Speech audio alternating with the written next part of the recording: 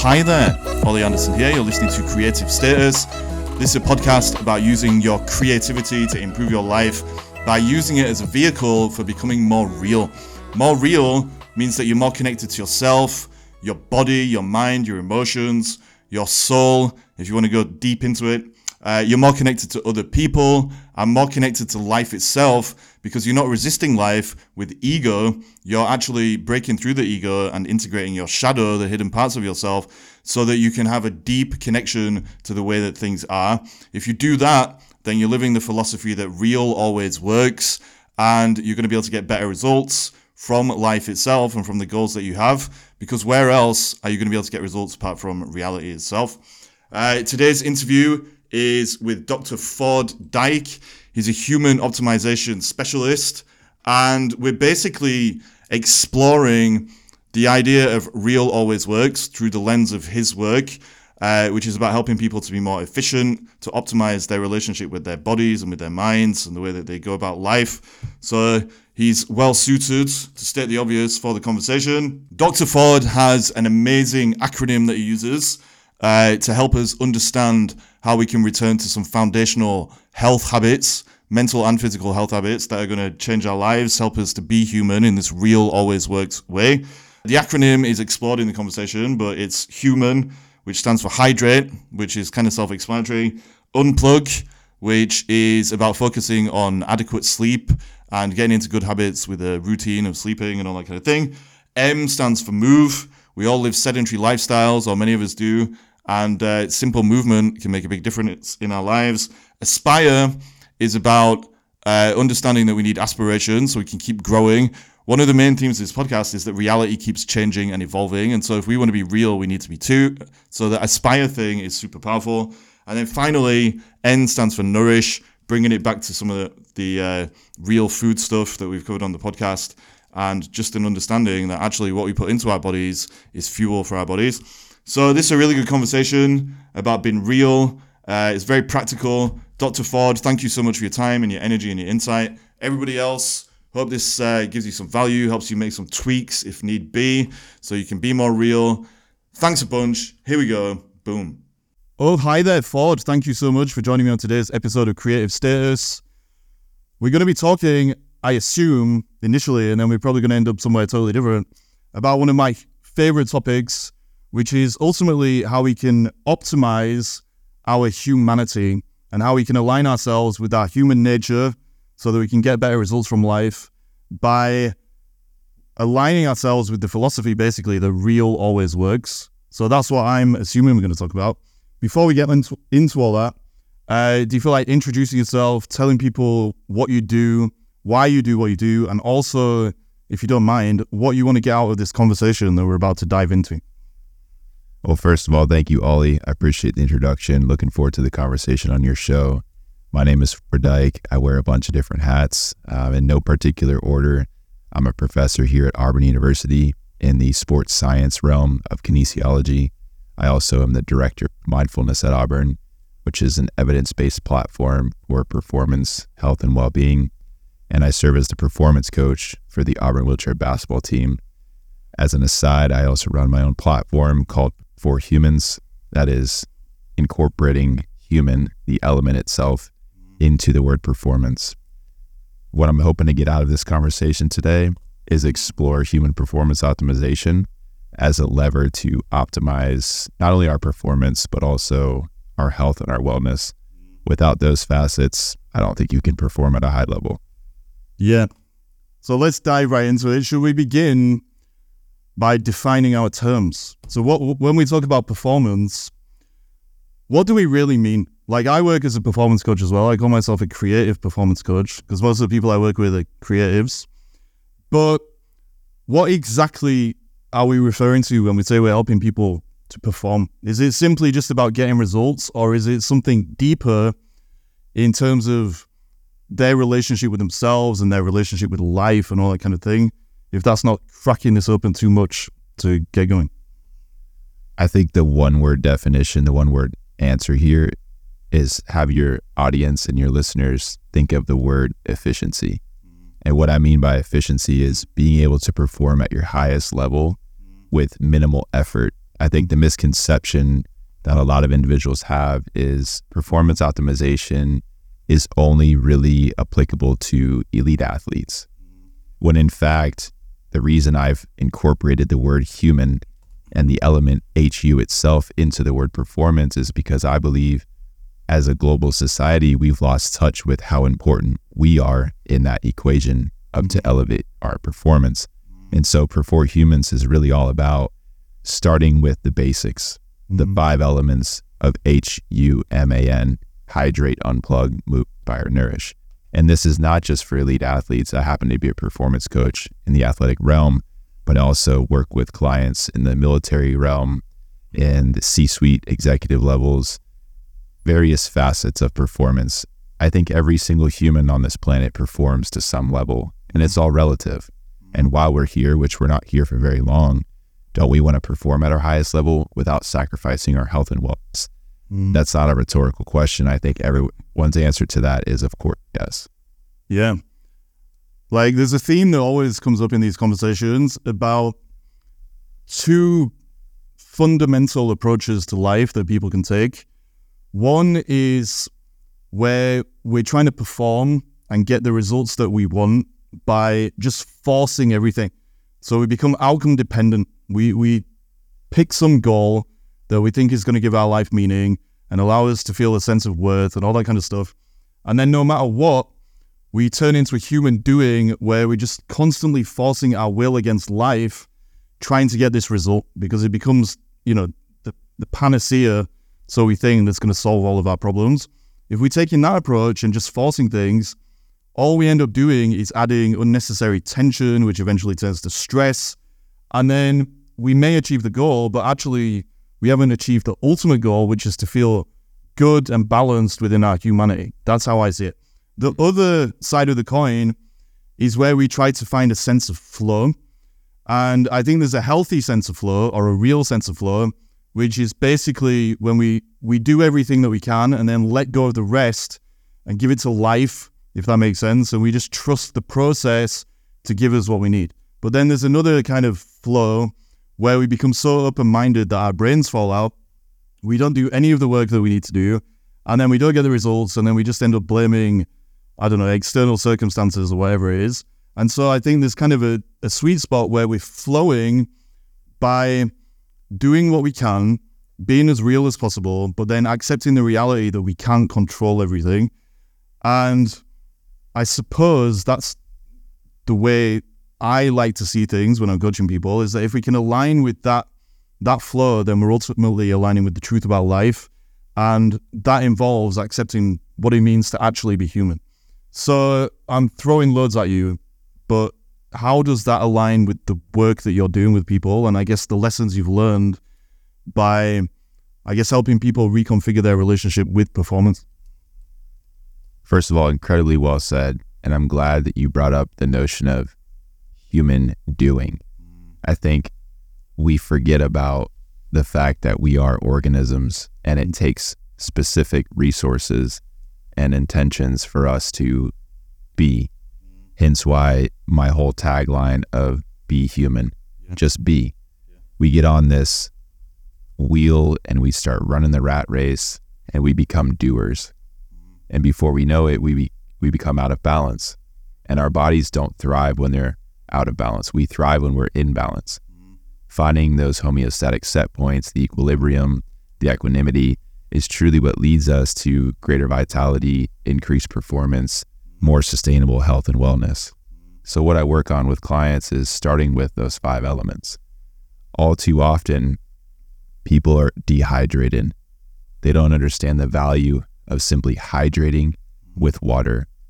So for your listeners, a great way to start, half of your body weight in terms of ounces per day. At 200 pounds, I require 100 ounces per day. That's baseline. More often than not, people look at me like, I guess I'm not drinking enough water. I guess I am dehydrated. Our brains need water. Our heart needs water. Our lungs need water. Our eyes, all of our organs, even our bones, our hair, our skin, our nails, all rely on water. We are water-based creatures. Of course, that percentage changes from those early stages of infancy when we're about 80 to 85% water, adulthood somewhere in the 60 to 70% range. And then as we age and become elderly, somewhere back into that 65, even 55 range. But through the course of our lives, as we're interested in performing at a high level, hydration is the first element for a reason. It serves as the foundation. So that's where I start. From there, we work into unplug. How do we take time to recover? We know the value of restoration, whether it's active and or passive, something like sleep, naps, meditation, etc. But sleep is a pandemic. Sleep is an epidemic. No one's talking about it, but it's a really big problem on our planet. And working through the principles that help get better sleep, both from a quantitative standpoint, but also from a quality standpoint. Now you come to the third pillar, the fulcrum, move.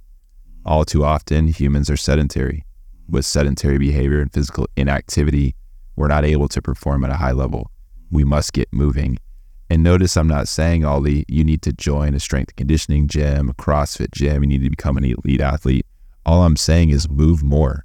Sit less, move more. Something as simple as walking 10 minutes a day, 3 times a day, 30 minutes, 150 minutes a week. It's small, it's bite size. It's really simple, but doesn't mean it's easy. Yeah. But it's the foundation of us as human beings. Aspire is letter A, setting intentions. What is it that you look forward to? What's on the horizon? How are you going to get there? Not just goal setting, but what's the step-by-step process that you're able to lay out to ensure that you're meeting the markers you intend to meet to get to where you want to go. The notion of having your hands on the wheel, understanding that the windshield is a much bigger piece of glass than the rearview mirror.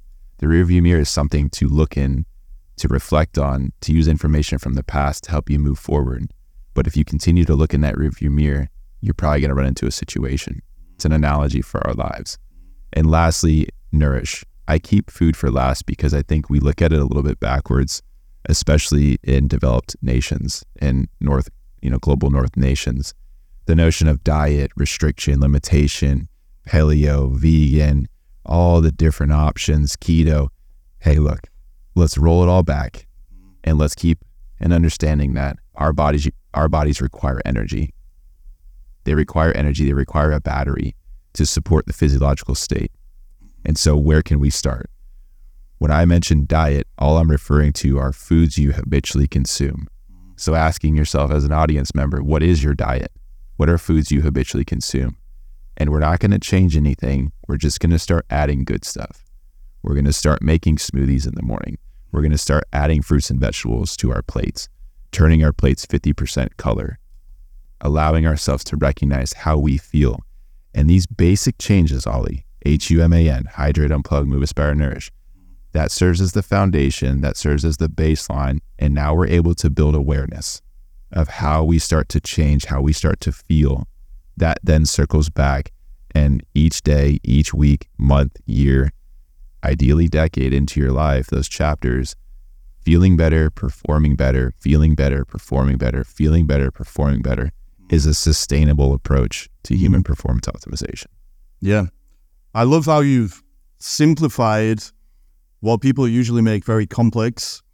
I think a lot of the time we need things to be complicated as a way of avoiding the basic truths about life, which are ultimately what you've summed up with your acronym around human, that there are foundational things we all need to do with our bodies, and to some extent, obviously, with our relationship with life in terms of seeing ourselves as constantly growing and evolving with the Aspire thing. There are foundational things that we need to do to kind of tap into an alignment with reality and the way that it works. The way that I see it is ultimately we're designed in a certain way where we have the mind-body system, and what's good for the body is good for the mind, the same basic principles, which we can get into. And if you nourish and treat your body in a real way, rather than just being a kind of theme park instead of a temple, then you're going to be in a very good position to tune into the sense of being that you need to inject into your doing. If your body's stressed, if your nervous system is just completely erratic and having all kinds of crazy sensations and stuff, then you can't be present in life And if you're not present in life, then you can't move towards your aspirations in a real way. And a real way, I think, means that you're injecting your being first and foremost into your doing. So you are a human being. You're still doing things, obviously, because we can't get anywhere in life without action.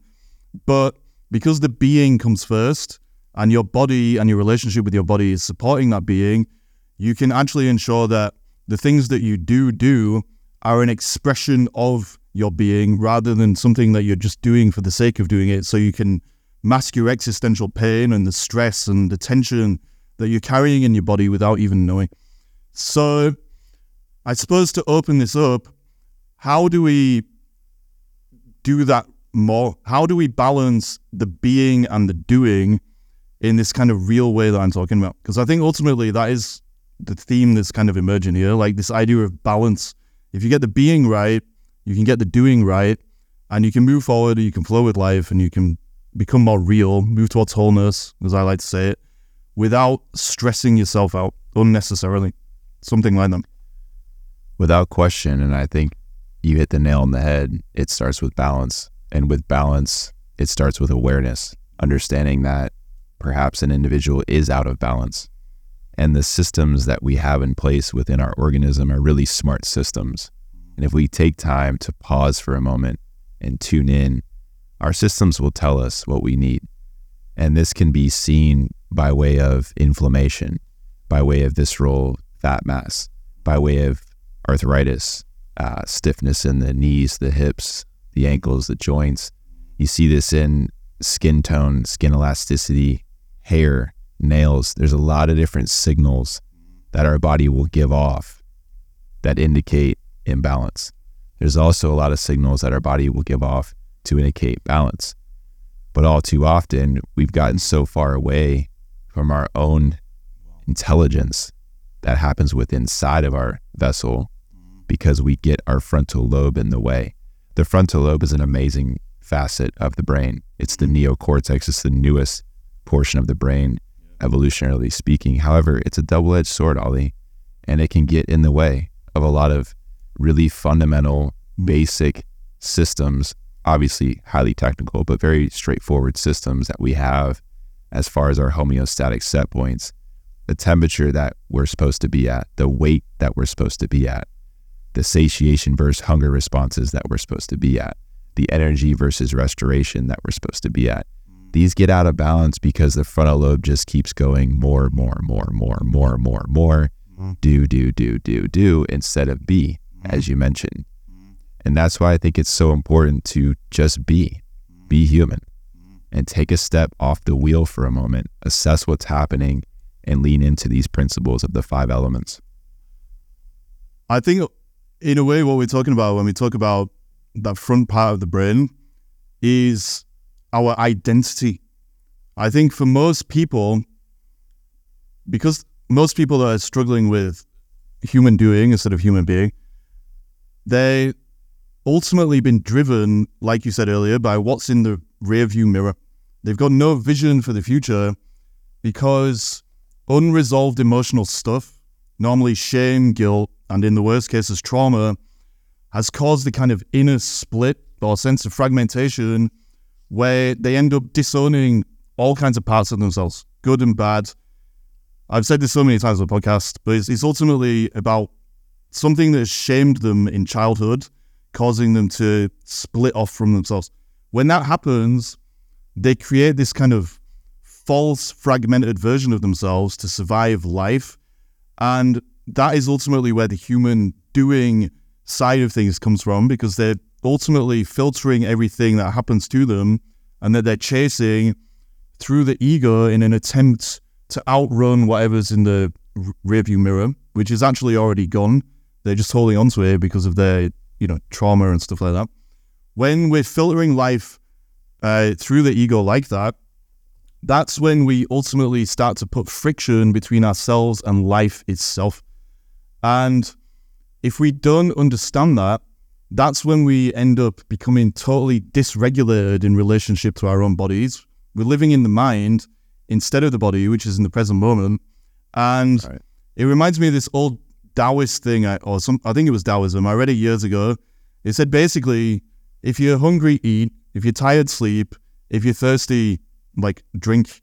But actually, these days, because so many of us are distracted by the world at large with all the, social media and all that stuff, but also because we have this filter of the ego that we've attached to, we eat because we think it's going to bring comfort.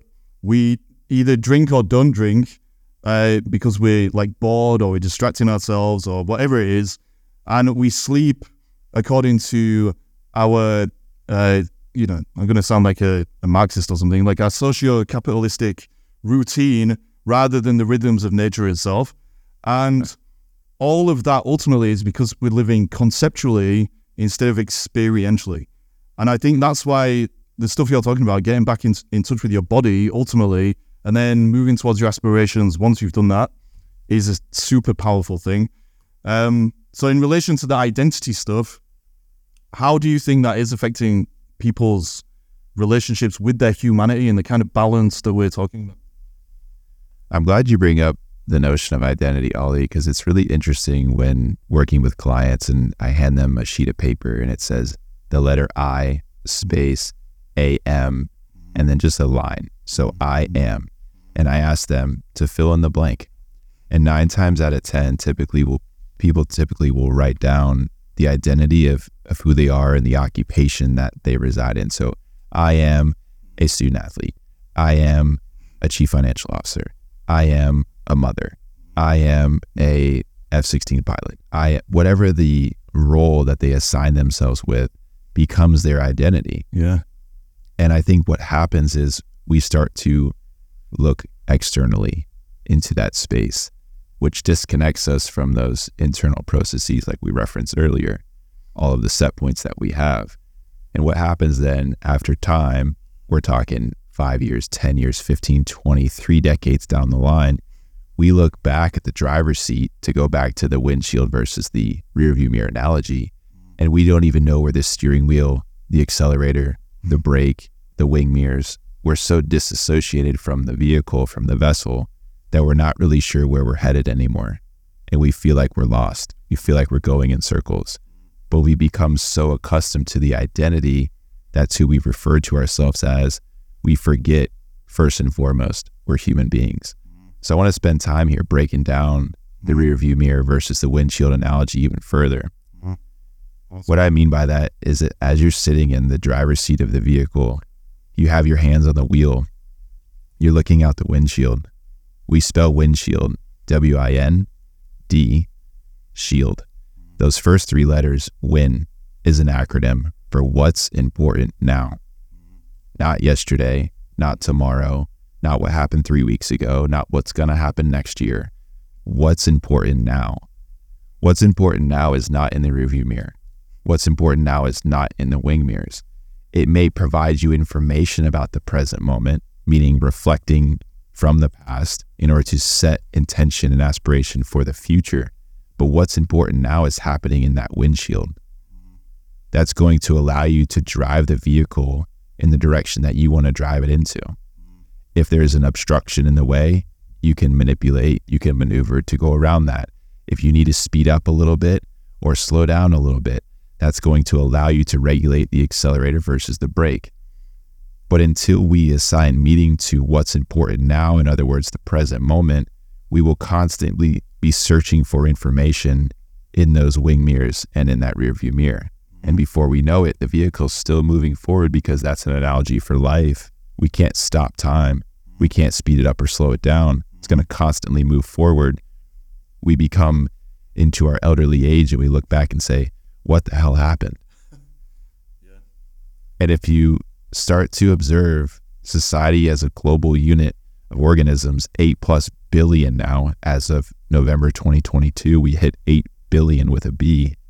It seems like the large majority of humans don't have their hands on the wheel. They're not looking through the windshield. They don't recognize what's important now because of the distractions, as you indicated, social media, technology, etc. And we become so far detached from that true driver one position. I think a lot of this work that we seem to be doing with our clients is showing them that they can take control of that steering wheel, and also showing them that what's important now is something that they have a lot more choice over than they may initially think. I think a lot of the time, if people are too attached to these nouns that they identify with, so I am a whatever, then it limits what they think is possible. And so what they are choosing to be of importance is often still a reflection of the past, because of their self-limiting beliefs, or just the way that the identity that they've attached to is blocking, the full expression of who they are, because it's keeping the shadow self at bay, or all those different things. And ultimately, if you can help people to reconfigure their identities and to realize that it's about that constant evolution, it's about constantly changing and evolving, then they can ultimately decide, okay, how am I going to navigate life to work with the change that is out of my control to get to a place that is aligned with what I do want to control about myself, if that makes sense. And I think, again, to go back to the human thing, it all starts with that. And in a way, like, the balance of human being and human doing comes back to accepting the holistic nature of human beings as being beyond good and bad, and being these kind of non-dualistic entities, if you want to say it like that, where, we're just a cocktail of all these things, good, bad, and anything in between, shades of grey. And only if you embrace that are you going to be able to, I suppose, escape from that need that people have to fill the void of, with all these distractions and everything that we're talking about. One thing I've really been thinking deeply about recently is just how there's the void itself, which comes from this disconnection that we've kind of alluded to, where, people are shamed in childhood and so on and so forth. And so they create this false identity for themselves that they don't realize is false. They think it's real because it becomes habitual. But as they put that out into the world and it dictates what's important now, they constantly have this kind of restless feeling. And unless they understand, like your work helps people understand, that it's about returning to their humanity, they'll try and fill it with all kinds of things. They'll fill it with, all the distractions that are common in the modern world, like alcohol or porn or like whatever it is that people decide they need to fill it with. That just makes the situation worse. And then eventually all of these things that they're trying to fill the void with, they become a kind of void within the void, because they become like gremlins that need feeding. They get withdrawal symptoms when they're not scrolling through social media, or they get withdrawal symptoms when they're not engaging in like empty relationships that they just kind of, they become codependently involved with to fill that void inside themselves and all that stuff. And so being human ultimately is about switching your focus from all of these addictive things, I guess, and these distracting things, just back to the truth. Like, I don't know if I'm making that too simplistic, but for me now, that's really how it seems. Being human in the realist terms is just about valuing the truth more than anything else, letting go of those distractions, which are ultimately a substitute for a relationship with the truth, which is why we feel the void in the first place, because we become disconnected. And if we can do that, then we kind of reach a state of humility, if you want to use that word, where we realize, okay, I'm a human being, but I'm also a human doing. And the balance is letting go of control as those two worlds, if you want to say that, kind of collide. I'm really ranting and raving now. I don't know if I'm making it too convoluted. I'm tracking you, Ellie. Tracking you. Like, how does all this, I guess, track for you? Like, in terms of like the addiction stuff and just all of those distractions make life way more complicated than it needs to be. And if we can value just our own nature, really, like our own realness, then a lot of the problems kind of dissolve, and we find that balance that we're talking about. I think what coincides so nicely with your show and with your platform is that word realness. And to go back to the data metric of 8 billion on November 2022, It's the first time as a planet we hit that number. Now I think we're at about 8.1 billion as a collective population. But when you start to think about that number, break it down further, the realness, the truth, Ollie, is the fact that 99.99999% of us as an organism, as a Homo sapien sapien, is exactly the same. Exactly. It isn't until the 0.0001% of race, color, creed, sex, national origin, preference, etc., starts to express and provide us our uniqueness as individuals. You know, even twins are still individuals. We're not robots, we're not machines, we're organisms. And to our knowledge, which is kind of weird to say as a caveat, we are the most intelligent creatures on the planet. I do take that with a grain of salt. But because of the way our brain is structured, which is truly our hardware, if you think about it that way, the frontal lobe is where the mind resides, and our mind is our brain in action. Now that's our software. But until we align software and hardware, we're just going to continue to pinball around, to be disconnected, to think that because we have X amount of followers on pick whatever social media platform is of preference, I have this many followers, I must be this connected. In fact, it's doing the opposite. It's creating disconnection. And if your audience doesn't believe me, the next time you go into an airport or a subway or a train station, just look around. Look how many people in that facility have their faces inside of a 6 to 7 inch screen, searching, like you're saying, for the next squirt of dopamine in their brain, the like, the subscribe, the follow, the comment, the swipe, the endless scroll. When in fact, life happens when you pick your head up, when you allow all of your sensory modalities with olfaction, audition, gustatory, tactile, haptic, visual, auditory, all of the different sensations that we have that we're able to label in addition to sensations that we're not even able to understand or describe. That's where life happens. Life doesn't happen with interaction against a touchscreen and against an LCD monitor. But that's, I think, where we've gotten it a little bit backwards. And that's the part that's a little scary for me. And I understand the value of technology. I understand the value of networking platforms. I mean, hell, this is how we connected onto this call here, onto your podcast, is by way of a professional network. Fantastic. But you have intentionality with it. You're using it with purpose. You're not using it as an escape from reality. It's exactly that. Like, technology it's like anything, right? It comes down to your intention behind using it, exactly like you said. But you can only have a real intention if you have a real vision. And so ultimately it comes down to purpose. Like, I think ultimately the main thing that causes human beings to be kind of chasing all these distractions and addictions and feeding the gremlins that arise because of them is because they've become detached from inspired action, basically. Like, I think if we can get in touch with our being in the way that we've talked about quite a lot now, and then put the being into our doing, then the doing that we are doing, which is a weird sentence, is... I'm with you, though. It makes sense, I promise. Yeah, I hope so. It's inspired action, instead of just action for the sake of masking or distracting this split within ourselves because of all the shame and the things like that.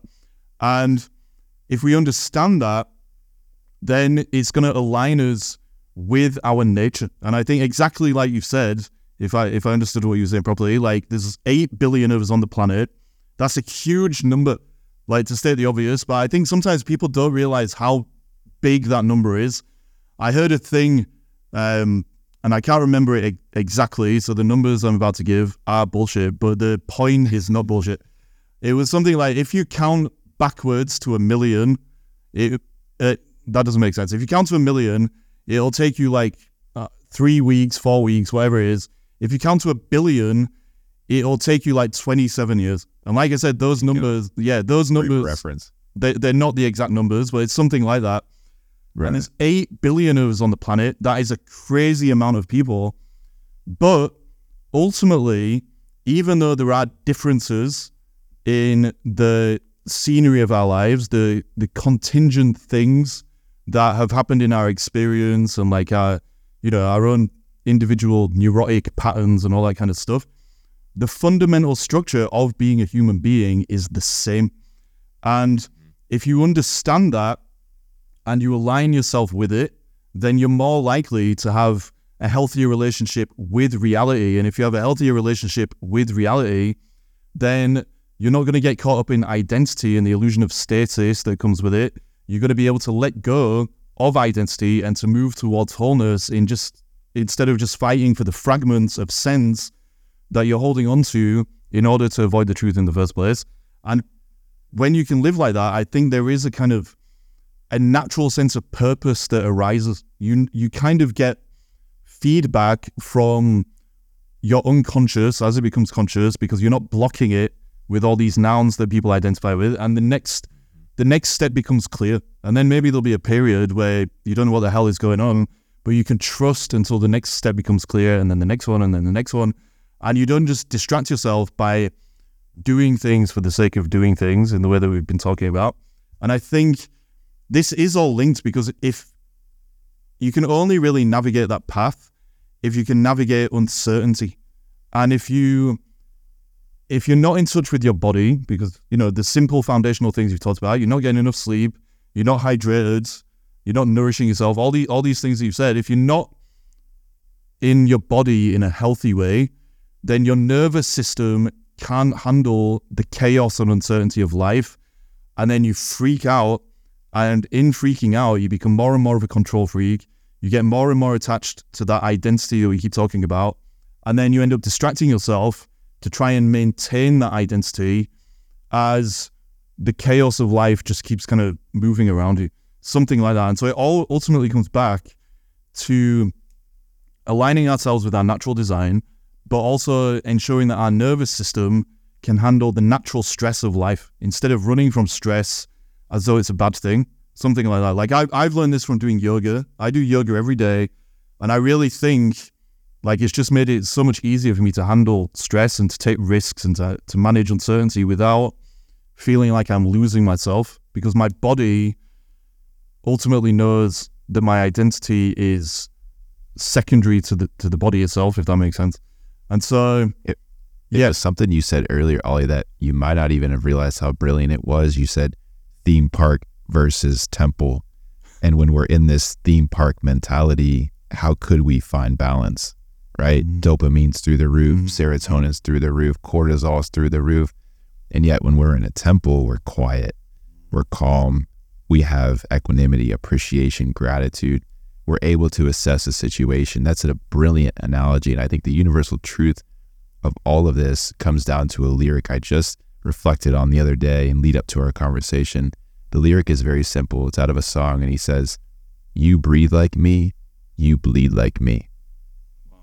It doesn't matter your height, your weight, your race, your creed, your sex, your preference, your national origin. It does not matter. If you are a human, a Homo sapiens sapien, if you are that organism, and there's 8+ billion of us, we all breathe, we all bleed, and it's exactly the same. Those are the universal truths of the human experience. Yeah. So why not take time to optimize the human experience through human performance optimization? Yeah, it's a no-brainer, really.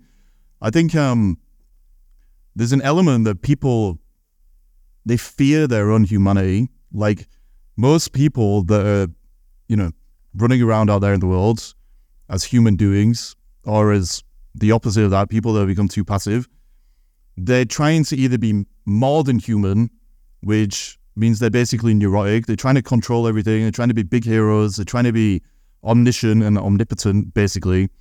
Or they're trying to be less than human, where they basically, they're constantly having an existential crisis, or they think that they don't have the strength and the power to just handle life, which I think is an illusion, because if you tap into your realness, then you're going to have the power, because like we're saying, you're built to deal with life itself, the uncertainty and the chaos and the change and all that stuff.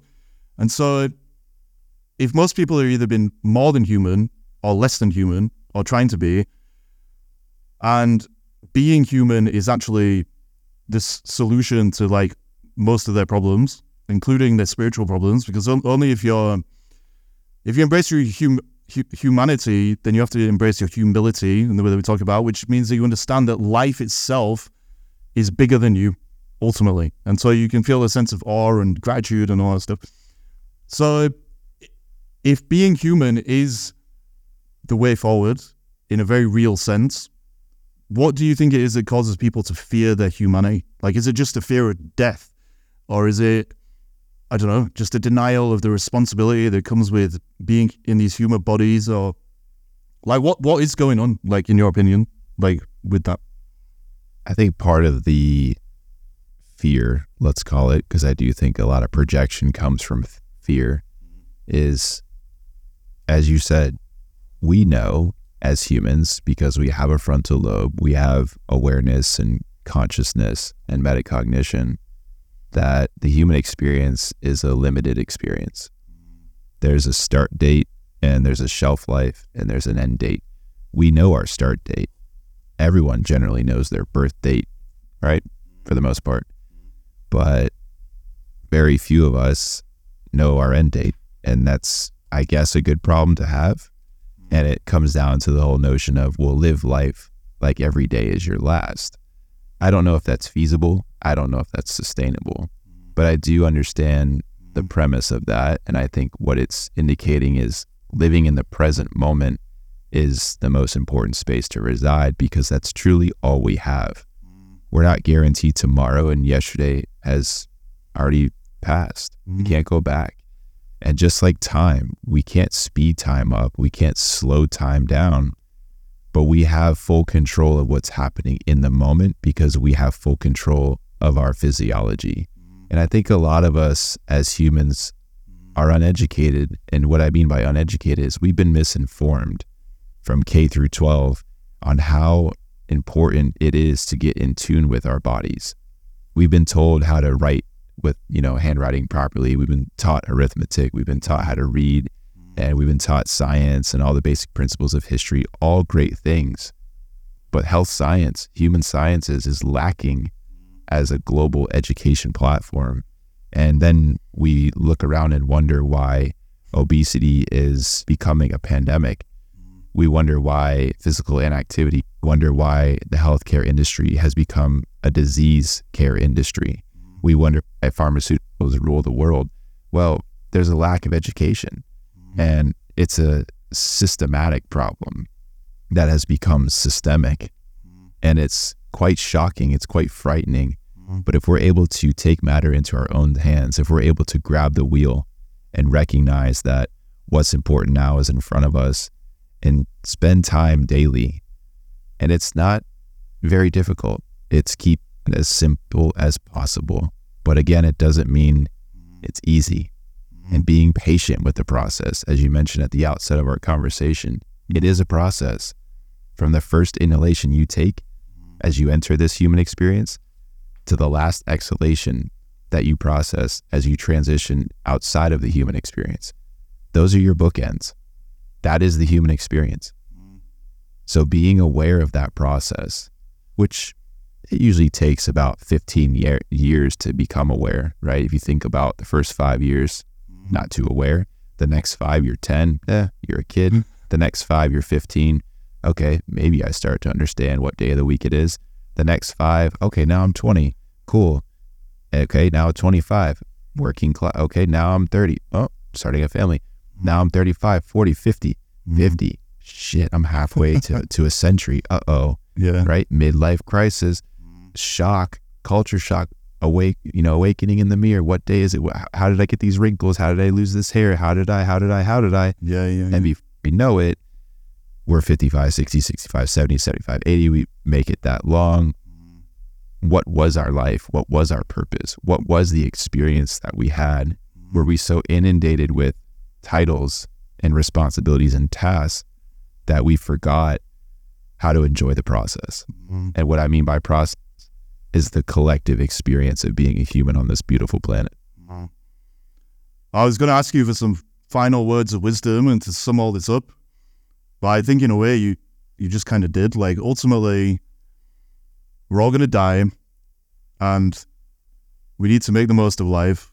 And only if you embrace that you don't know when you're going to die, are you going to be able to embrace the uncertainty and then actually start valuing your time enough to let go of all the bullshit, basically, and just focus on being present. By being present in a way where you know that you could die tomorrow or even today, but that you might not.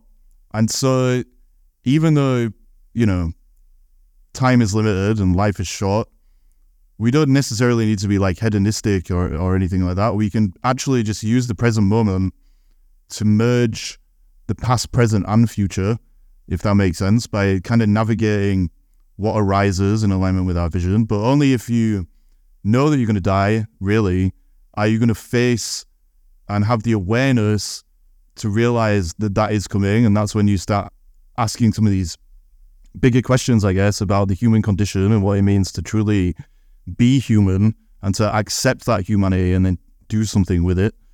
So yeah, sorry, I got lost there. I was just kind of dreaming in my own words. If you were going to... That was really good, really good. I think what's so cool about it is that you mentioned be human, 8 billion, as we indicated on our conversation today. If you ask any of those individuals, what does it mean to be human? Every single individual is going to have a different response. In all the languages and all the cultures and all the regions of the world, what does it mean to be human? You will have 8 billion different answers. I think that's the beauty, that's the power of that word, is we know who we are. So let's just be who we are. Just be. Basically, that sums it all up.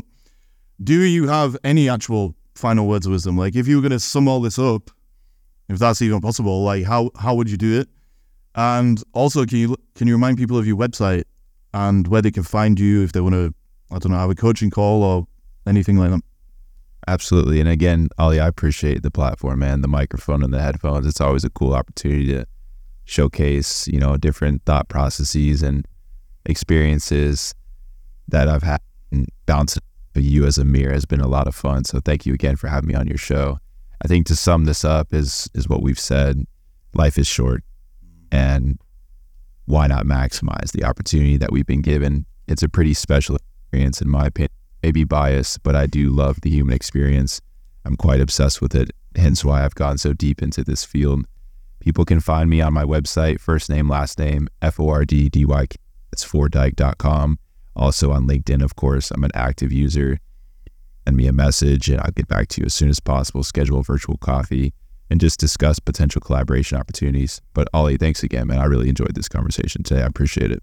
Ford, the feeling is more than mutual. This has been awesome. So thank you so much. I'll share all your links and stuff in the show notes. But yeah, thanks again, man. It was awesome. Thank you, Ollie.